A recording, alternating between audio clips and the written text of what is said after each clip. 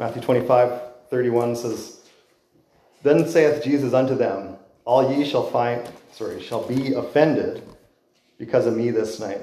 That's Matthew 26. Sorry. That doesn't sound right. 31. When the Son of Man shall come in his glory, that's better, and all the holy angels with him, then shall he sit upon the throne of his glory, and before him shall be gathered all nations, and he shall separate them one from another, as a shepherd divideth his sheep from the goats. And he shall set the sheep on his right hand, but the goats on the left. And then shall the king say unto them on his right hand, Come ye, blessed of my Father, inherit the kingdom prepared for you from the foundation of the world. For I was an hungered, and ye gave me meat. I was thirsty, and ye gave me drink. I was a stranger, and ye took me in. Naked, and ye clothed me. I was sick, and ye visited me. I was in prison, and ye came unto me. Then shall the righteous answer him, saying, Lord, when saw we thee an hungered, and fed thee, or thirsty, and gave thee drink? When saw we thee a stranger, and took thee in, or naked, and clothed thee? Or when saw we thee sick, or in prison, and came unto thee? And the king shall answer, and say unto them, Verily I say unto you, inasmuch as ye have done it unto one of the least of these my brethren, ye have done it unto me.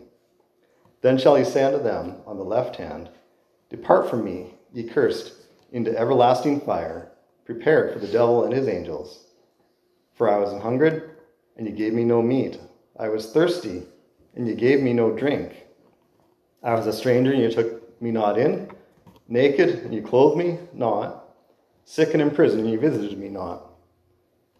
Then shall they also answer him, saying, Lord, when saw we thee an hungered, or athirst, or a stranger, or naked, or sick, or in prison, and did not minister unto thee? Then shall he answer them, saying, Verily I say unto you, inasmuch as ye did it not to one of the least of these, ye did it not to me.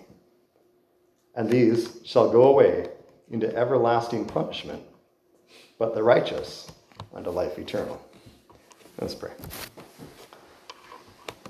Father, again, as we turn to your word, we just want to thank you for it and ask that you would just guide my thoughts and my words, Lord, this morning, that the things that I say would be honoring to you, that they would be a help to those listening this morning, Lord, and just ask that you would prepare each of our hearts, Lord, to receive whatever it is that you have for us this morning, that we would learn more of you and draw closer to you through our time together, Lord, we pray in Jesus' name. Amen. So, we're still in the same chapter we've been in the last few weeks. This topic hasn't changed, and Jesus starts each section with that reminder of what our whole context is here. So verse 31 opens with that, when the Son of Man shall come in his glory. We're talking about the second coming of Christ. And it's good to remember that this also happens, as we saw in the previous chapter, verse 29 and 30, it says, at the end of the tribulation of those days. This is at the end of the tribulation that each of these things happens, and so that's our context. That's how we have to look at these things to understand really who and who's being talked to and in what context. I'm going to spend a little bit of time looking at the context here, and then I'm going to try to move to something a little bit more practical as we go on here this morning. But first of all, when we compare Scripture with Scripture and trying to look at where this fits, how this fits, and what everything goes together, remember Jesus comes back, and there's some terrible things take place. There's other places. We've read some of it in Matthew 24, and we can go to various parts of the Old Testament, speak prophetically of it, and then we can go to Revelation to see other aspects of it. And this morning I want to turn to Revelation and go to chapter 20 of the book of Revelation.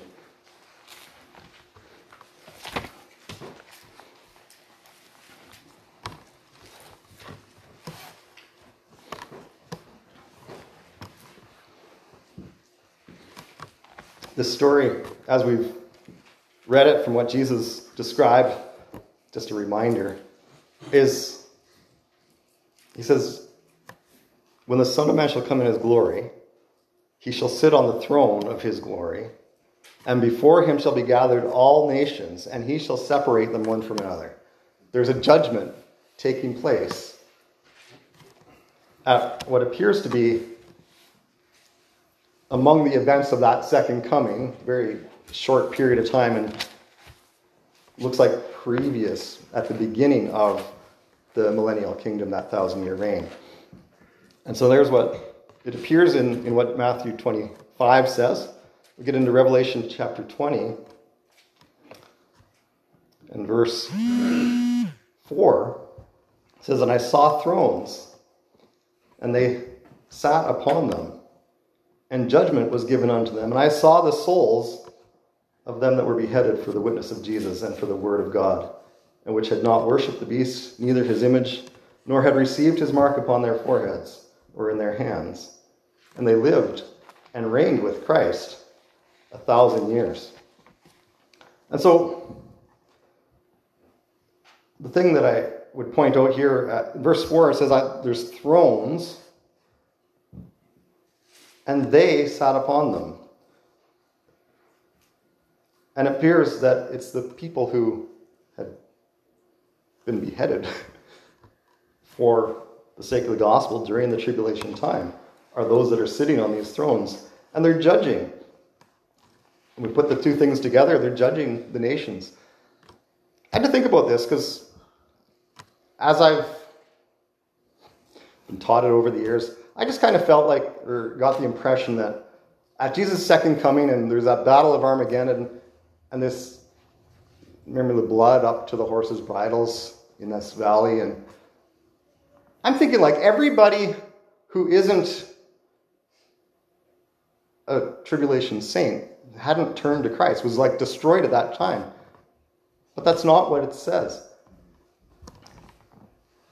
What it says is that, if I should be going there, but it says that it's the kings, the rulers, and their armies are gathered together for that battle. It's not everybody. There's a lot of other people who survived through that tribulation period, and it's the rest of those people, the nations. So the kings, like the rulers, and their armies are the ones that gather together for that battle, and Jesus comes and destroys them at his second coming. But there's these other people that are still there. And remember, Jesus is coming back to rule and to reign with a rod of iron. He's going to rule over this earth through that 1,000 years. And there's people that survived through that tribulation period. And some strange things that, as Jesus describes this, if you're trying to put that and make it sound like us, I see a problem. And the problem I see is what I see going on in our world of people who call themselves Christians.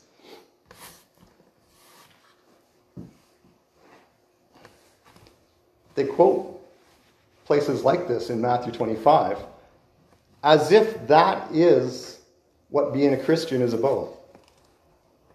It's about feeding the hungry, clothing those that need clothes, giving shelter, ministering to the sick, ministering to the needy in these ways, providing for the physical needs of people less fortunate than us. That's really what Jesus describes here, right? And the judgment is based on whether or not they did those things. But what was the consequence? The very last verse in Matthew 25 says, "Those that didn't do those things shall go away into everlasting punishment, but the righteous unto life eternal." So Is my salvation based on whether or not I feed the poor and provide food and clothing for those people? That's what this... There is not one mention in this passage about faith in Christ's death on the cross. There's no... The only criteria of whether a person went into everlasting life eternal or into everlasting punishment is whether or not they did these good works. Good works is required during the tribulation period, for that 7-year period.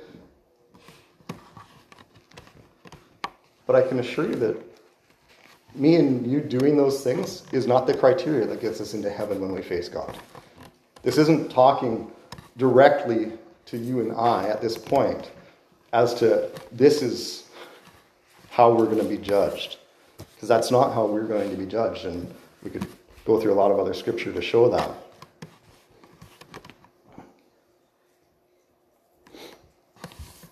But you see, this is...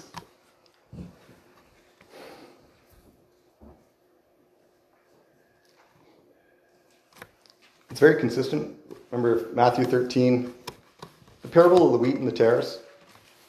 If you remember, in that parable, we have the seed sown and it starts to sprout.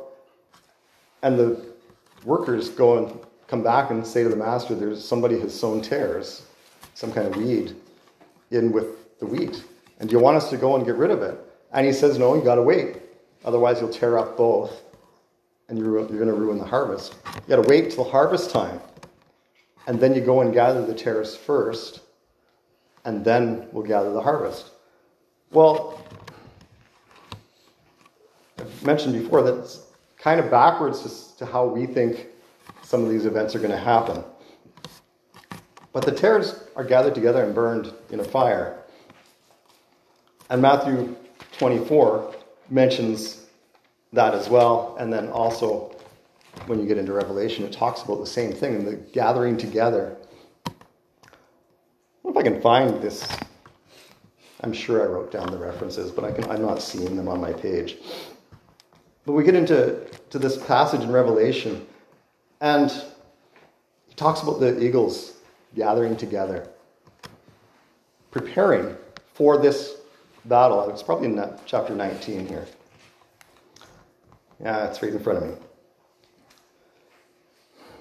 Verse 17, chapter 19, verse 17 in Revelation says, "And I saw an angel standing in the sun, and he cried with a loud voice, saying to all the fowls that fly in the midst of heaven, come and gather yourselves together unto the supper of the great God, that ye may eat the flesh of kings and the flesh of captains, and the flesh of mighty men and the flesh of horses, and of them that sit on them, and the flesh of all men, both free and bond, both small and great." And just to read the part that I described, it says, and I saw the beast, it's the Antichrist, and the kings of the earth and their armies gathered together to make war against him that sat on the horse and against his army. And the beast was taken, and with him the false prophet that wrought miracles before him, which was deceived, with which he had deceived them that had received the mark of the beast, and them that worshipped his image. These both were cast alive into the lake of fire, burning with brimstone. And the remnant were slain with the sword of him that sat upon the horse, which sword proceeded out of his mouth, and all the fowls were filled with their flesh. This is that first step. This is the tares. We're gathered together, and there's a battle and a destruction, and the fowls are filled with their flesh. We see that mentioned in Matthew 24, and it matches what was in Matthew 13 in the wheat and the tares. It's that first stage in Jesus' second coming. There's a lot of destruction, but then there's this judgment of the nations. And this criteria, what did you do? Did you feed the sick? Did you clothe those that needed clothing? What a strange thing. And we get into, if we go back to Matthew 25, he describes it in the context of a shepherd dividing sheep and goats. And he says in verse 33, "You set the sheep on the right hand and the goats on the left. And notice that the sheep that are on the right hand,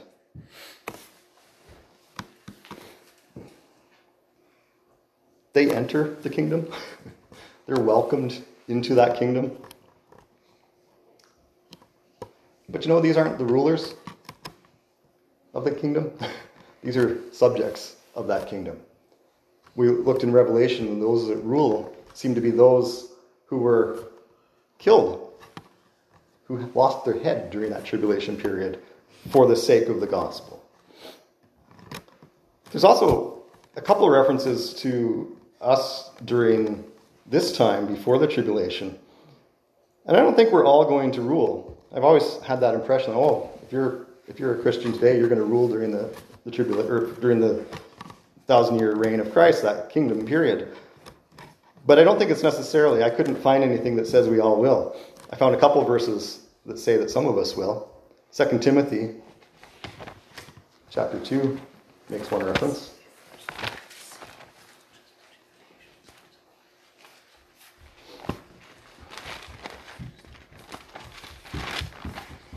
Second Timothy 2, verse 12 says, if we suffer, we shall also reign with him. I won't bother reading the rest there. It changes topic as far as that part goes. But if we suffer, we shall also reign with him. There's a criteria attached to the reigning with Christ, is if we suffer. And I don't know, if you're lived in North America your whole life, chances of you really suffering, I'm not sure if what we go through would qualify. Revelation chapter 5, verse 10 says something similar. We went through quite a bit of study in our Thursday Bible study on this and who these people are, and I'm fairly certain that we're talking about people who have been resurrected prior to the tribulation, which would be people living today, are those 24 elders that are gathered around the throne. It talks of them from every tribe and nation and tongue. In verse 10, it says, and he has made us unto our God kings and priests, and we shall reign on the earth. And so there's a certain group, at least, of people from the church today that will be ruling and reigning with Christ during that time. I'm not so sure that all of us will be, though. I could be wrong. But the sheep in Matthew 25 aren't ruling and reigning. They're the ones that get ruled and reigned over. Which makes me wonder, because there's no talk of faith in Christ, no talk of the gospel in this, it makes me wonder if these people were actually believers or were just sympathetic to the believers. And now they're given an opportunity. I'm not 100% sure on that. There's no reference to anything else about them. But that would make sense to me that that's why these are being ruled over, is because they need that, because they hadn't come to faith in Christ prior to this point. I'm not 100% sure, don't quote me. The other group, though, the goats that are on the left hand, when we get to verse 46, speaks of the goats, and it says, these shall go away into everlasting punishment, but the righteous unto life eternal. Now, there's no question on this one, is it? If they've denied Christ, if they've denied doing the things that Christ instructs, if they've had no care for the well-being of others, and maybe I should mention, in this passage, he's actually fairly specific about who they're to be taken care of. It says, unto these the least of my brethren. That's like people who actually have faith in Christ, right? That's his brethren.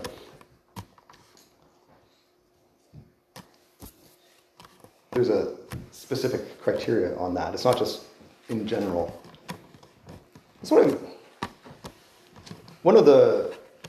I was going through some of the mail that comes to the church this week, and there's mission organizations that I've never heard of send oodles of stuff, and they just blanket to any and every church they can come up with, right? But one of the local ones, as I'm ripping stuff up and throwing it into the fire to burn, right on the top of one of the things it said what their mission is. And their mission is to feed the hungry without any question or judgment on them. It's like we don't ask questions, we don't judge, we don't criticize, nothing. We're just here to feed you. And I've been in a number of churches over the years, and in many of those churches, I would hear of mission trips being organized where they're gathering a group of people together to go on a missions trip to some place that's poor and needy. And always the point of that missions trip was to do some kind of humanitarian aid in that community. One was building a handrail up the side of a mountain. Some of it's like building housing, building whatever, like just infrastructure, digging wells, you name it. But just doing good works, helping out those who need. It's as if they're trying to fulfill what Jesus says here in Matthew 25. But that's not, it's not the gospel. It's not the purpose of who we are supposed to be. Like, yes, we're supposed to be that. But that has nothing to do with salvation. And so, if those people are trying to earn their salvation, that's not how they're going to accomplish it. And by providing the physical needs of other people, and yet never opening their mouth and giving the gospel, they've done nothing good for those people either. There's no real benefit from a little bit of physical help. And most often that little bit of physical help is so temporary that it has made no real impact in most of those lives. It just makes us feel better as a rich North American that, I went to this mission trip, and we can brag about where we've been and what we've done. But did you give the gospel? Did you change anyone's eternal destiny? That would be more important. I have no problem with people doing good things as an avenue to get into some community, but if there's never an intent to give the gospel message along with the good works that we're doing, there's no eternal value in those things.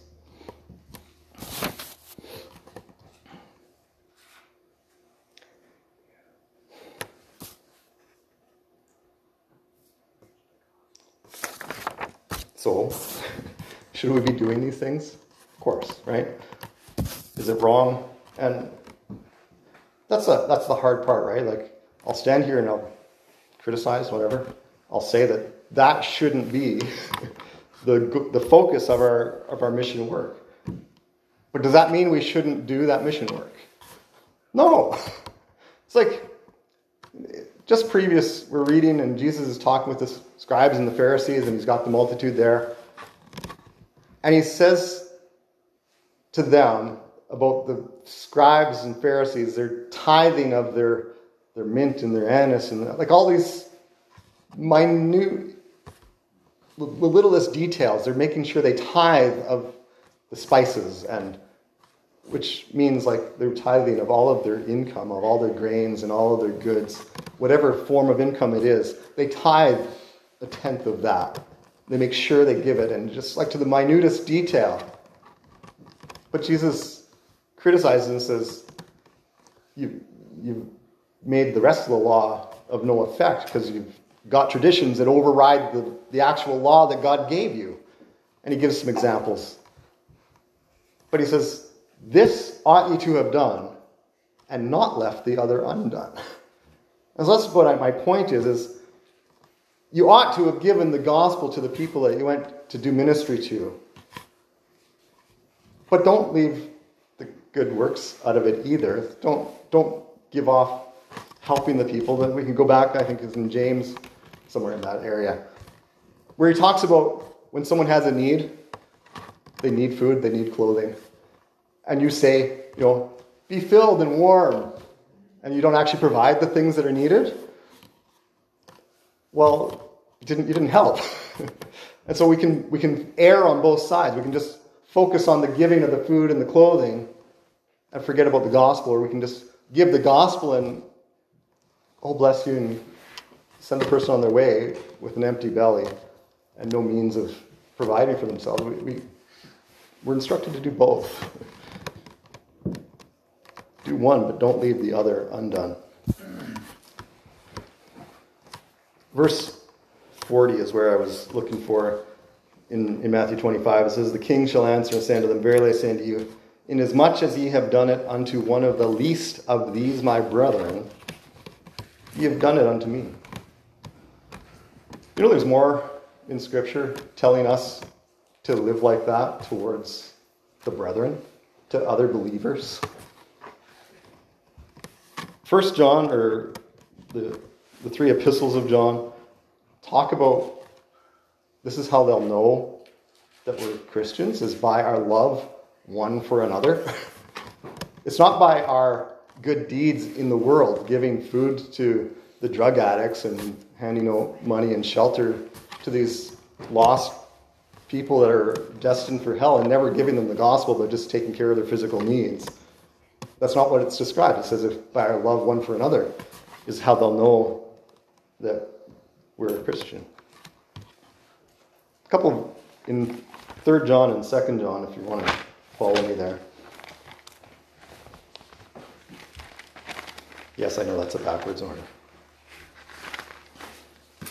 3 John, chapter 1. There is only chapter 1. Verse 5 and 6. It says, "Beloved, thou doest faithfully whatsoever thou doest to the brethren and to strangers, which have borne witness of thy charity before the church, whom if thou bring forward on their journey after a godly sort, thou shalt do well. Because that for his name's sake they went forth, taking nothing of the Gentiles." But he mentions doing faithfully to the brethren, and the brethren comes first, and to strangers. So don't exclude the strangers, but it's to the brethren first. And it's that you've borne witness along with the good deeds. 2 John, probably back a page in your Bible. I'll just read a couple of different verses here. I'll start in verse 4. It says, "I rejoice greatly that I found of thy children walking in truth, as we have received a commandment from the Father. And now I beseech thee, lady, not as though I wrote a new commandment unto thee, but that which we had from the beginning, that we love one another. And this is love, that we walk after his commandments. This is the commandment that ye have heard from the beginning, that ye should walk in it. For many deceivers are entered into the world, who confess not that Jesus Christ is come in the flesh." This is a deceiver and an antichrist. We go down a couple of verses. Verse 10 and 11 says, "If there come any unto you, and bring not this doctrine, receive him not into your house, neither bid him Godspeed. For he that biddeth him Godspeed is partaker of his evil deeds." And if we dig into that just a little bit, it starts off talking about children walking in truth. And then in verse 5, the commandment that we love one another. In verse 6, he kind of starts to define it. This is love, that we walk after his commandments. And then, knowing how terrible we are at coming up with our own version of what those commandments are, he decides to to define what the commandment is. This is the commandment. As you have heard from the beginning, you should walk in it. And then is kind of an inadvertent way of describing what that commandment is, because he talks about the deceivers that confess not that Jesus has come in the flesh. It's the faith in Christ, believing that God has come in the flesh and paid for our sin on the cross. Amen. That's the obedience of the command, and that's where the love comes from. Is like, there's no greater love than a man should give his life for his friends, right? And that's exactly what Christ did for us. And we're to walk after that. And we're to express love through that kind of sacrificing. But when we get to verse 10 and 11, there's a warning. If there come any of you and bring not this doctrine, receive him not into your house. Which doctrine? That Christ has come in the flesh. Neither bid him Godspeed. For he that biddeth him Godspeed is partaker of his evil deeds. So if you're doing these things, giving food, giving clothing, shelter, helping in whatever way people need help, and this is to the lost world, to the drug addicts downtown, to the drunks and whatever, people who have no care or thought of God and Christ, who don't hold to the doctrine of salvation, and you just bless them with stuff, and say, God bless you. Have a great day. It says you're taking part in their sin. You are partaker of his evil deeds. You haven't helped the person. You're just helping them carry on in their sin. We have such a hard time. Sometimes you go downtown, there's all these people with their hand out asking for money. You can't drive out of the Home Depot parking lot without, there's like a rotation of a shift. If these people were as dedicated to a job as they are to that shift rotation of standing at that intersection asking for money, they'd be fine. But often you take pity on those people, right? It's like they stand there all day. It's like, yeah, I'm sure they're hungry, they're tired, they're sore, they're cold, they're hot. And you have pity on them and you want to be a blessing to them. But if you do nothing but hand them some money and say, God bless you, you're taking part in their evil. You're providing the ability for them to go buy drugs or alcohol, whatever. They might go buy some food, but you still haven't really benefited them beyond that physical need. You ought to at least give the gospel when you're doing that. Use the opportunity of, if you're going to bless them with something physical, at very least, give them a gospel tract or a verbal witness of, do you know Christ? Right? At least that.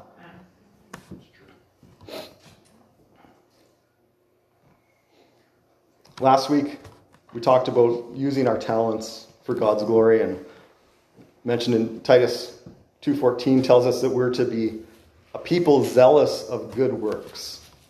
We should be looking for opportunities to demonstrate God's love to people. And there's some other passages that give us some instruction for that. Let's look at a couple of them. Romans chapter 15.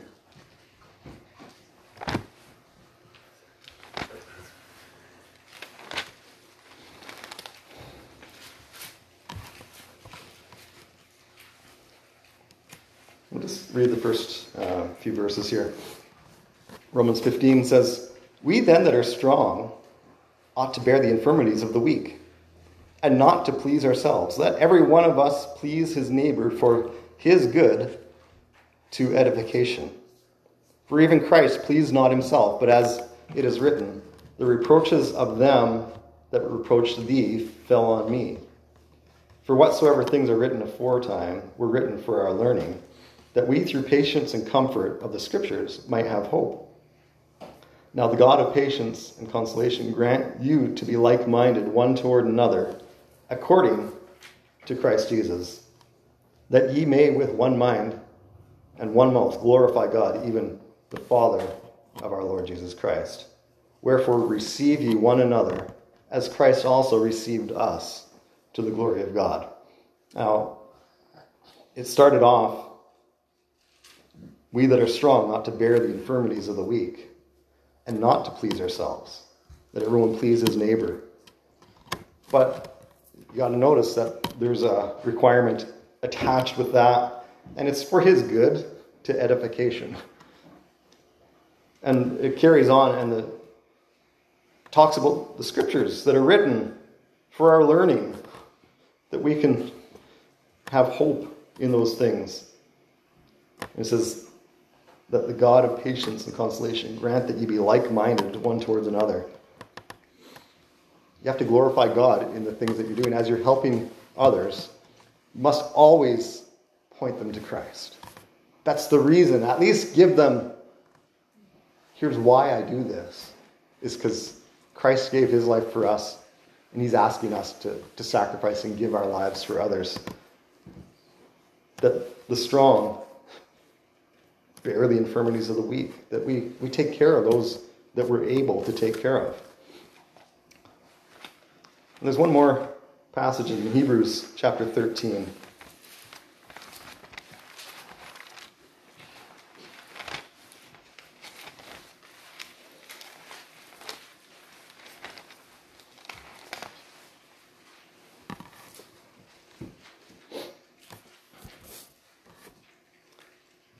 I'm going to read a fair bit of this one,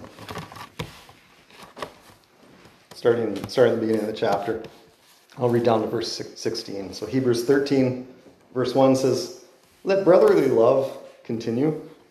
Be not forgetful to entertain strangers, for thereby some have entertained angels unaware. Remember them that are in bonds as bound with them, and them which suffer adversity, as being yourselves also in the body. Marriage is honorable in all, and the bed undefiled, but whoremongers and adulterers God will judge.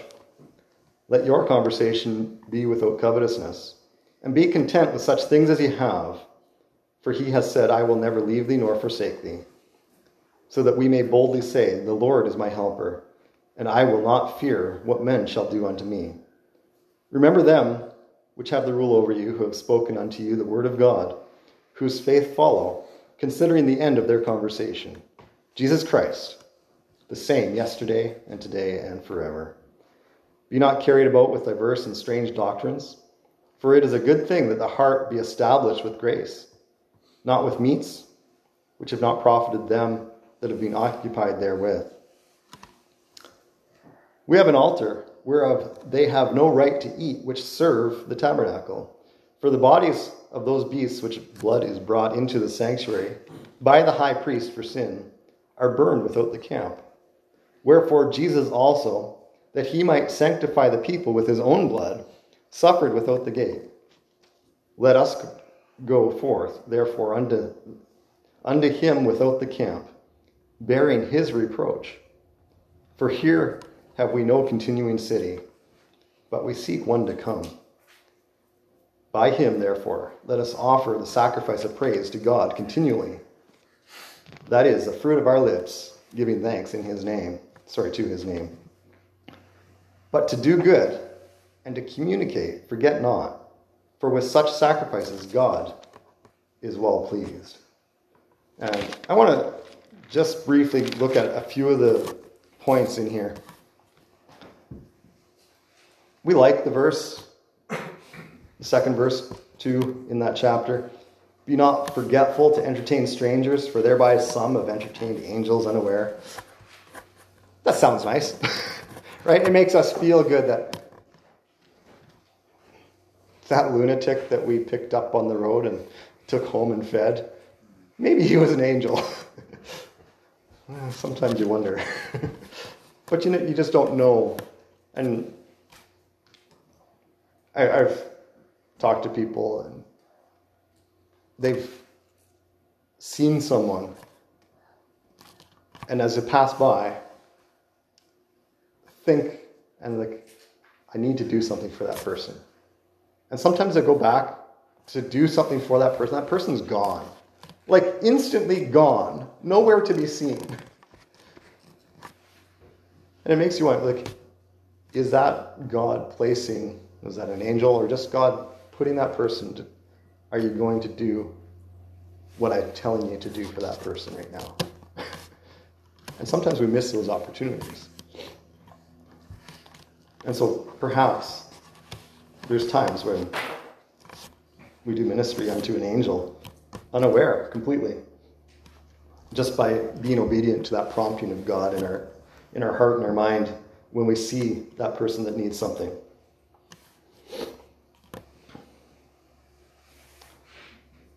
Verse 5 gives us something to think about.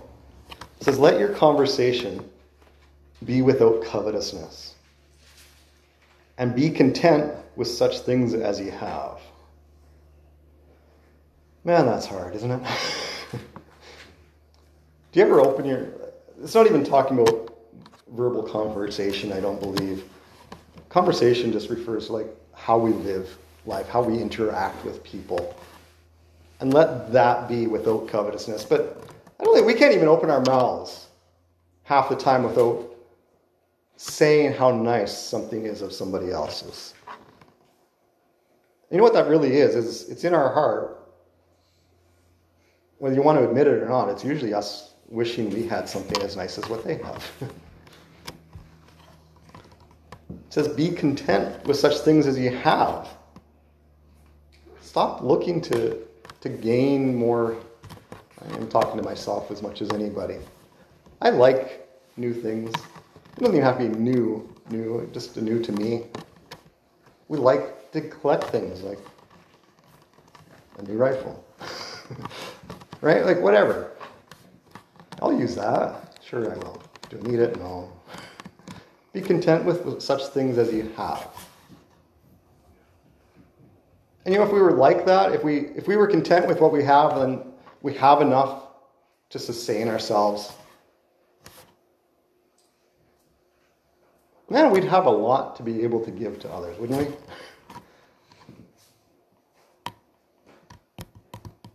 I don't know the exact numbers, but I've heard if you make more than $30,000 in a year, you are the top 1% of the world as far as income goes.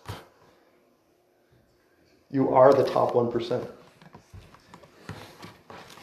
And we think that we're poor because I can't afford the second car or the 6-bedroom house or the 100-acre lot. Like, we have such a bent view of needs where we live that we have no concept of how simple we could and probably should be living.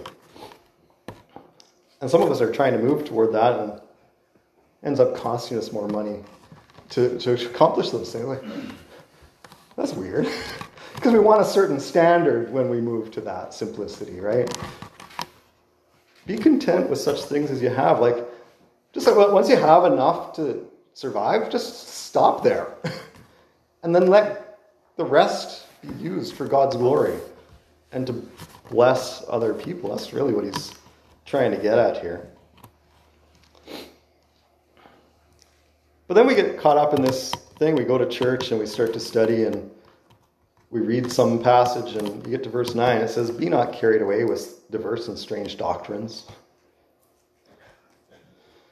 We get tied up in some of this stuff, right? We get so bogged down in some unimportant detail of Scripture that doesn't even apply to us, and that will be revealed in God's time. Like this Matthew 25 thing. Who exactly is being talked to and what are their roles during the millennial kingdom? And does that affect, does my digging into those details improve my ability to function as a Christian and to minister the gospel today? It's not that the things aren't important to study. It's not it's wrong to dig in, and it's in His Word. We're supposed to do that. But if we get bogged down in some strange doctrine, it's diverse and strange doctrine, we can end up not being any good to anybody, because that's our focus, is that one thing. And he points out, probably very rightly so, not with meats which have profited them that have been, which have not profited them that have been occupied therein. Now, this whole thing with what we eat, what we put in our mouth, has been such a big deal for all of history, apparently. Is it clean? Is it unclean? Should you eat this or should you eat that? And what's healthy and what's not healthy? And we create these doctrines and we try teaching others what they ought to be doing over these unimportant issues that just leave it alone. See what the rest of the Scripture says. Like, it's not that important. Go to Romans 14 and see what God's view on some of this stuff is. Like, it's not important. Stop focusing on the wrong details. Start focusing on, what does God want me to live like? What should my life look like for Christ? And how can I get the gospel to those that need to hear it? Verse 13 and 14 moves us in that direction. Let us go forth, therefore, unto him without the camp. Well, here's our camp. Get out there, bearing his reproach. Meaning, let people know that you're a Christian, that you believe that Jesus, who lived 2,000 years ago, is actually God's Son, was born of a virgin, lived a perfect, sinless life, and that was wrongly crucified on a cross. And somehow that took my place, removed my penalty for my sin from an eternity in hell, just by believing that that was true. Well, what kind of a nutcase would believe that? Well, that's us, and we're going to bear the reproach of Christ for proclaiming such a foolish, simple. Well, you think you can just believe that and carry on sinning? Well, it's technically yes, but that's never going to be the attitude of the person that believes it, is it? It's always the way it comes to. It's like, do we carry on sinning that grace may abound? It's God forbid. Why would you go that route? That's if Christ died for me to pay for my sin, like, wow, I need to stop doing those things that put him there and be grateful that he did it. And then we're down to verse 16. It says, but to do good and to communicate, forget not. For with such sacrifices, God is well pleased. To do good and to communicate. It's the whole, sums up everything I'm trying to say this morning. Do good and communicate. Don't forget to do the good, and don't forget to communicate the gospel. That's it. And notice that it actually says, with such sacrifices, God is well pleased. Living a life like that is a sacrifice. Denying ourselves and the wants that we have is a sacrifice. Letting people mock us for our faith is a sacrifice. These are things that please God. It's what God wants of his people.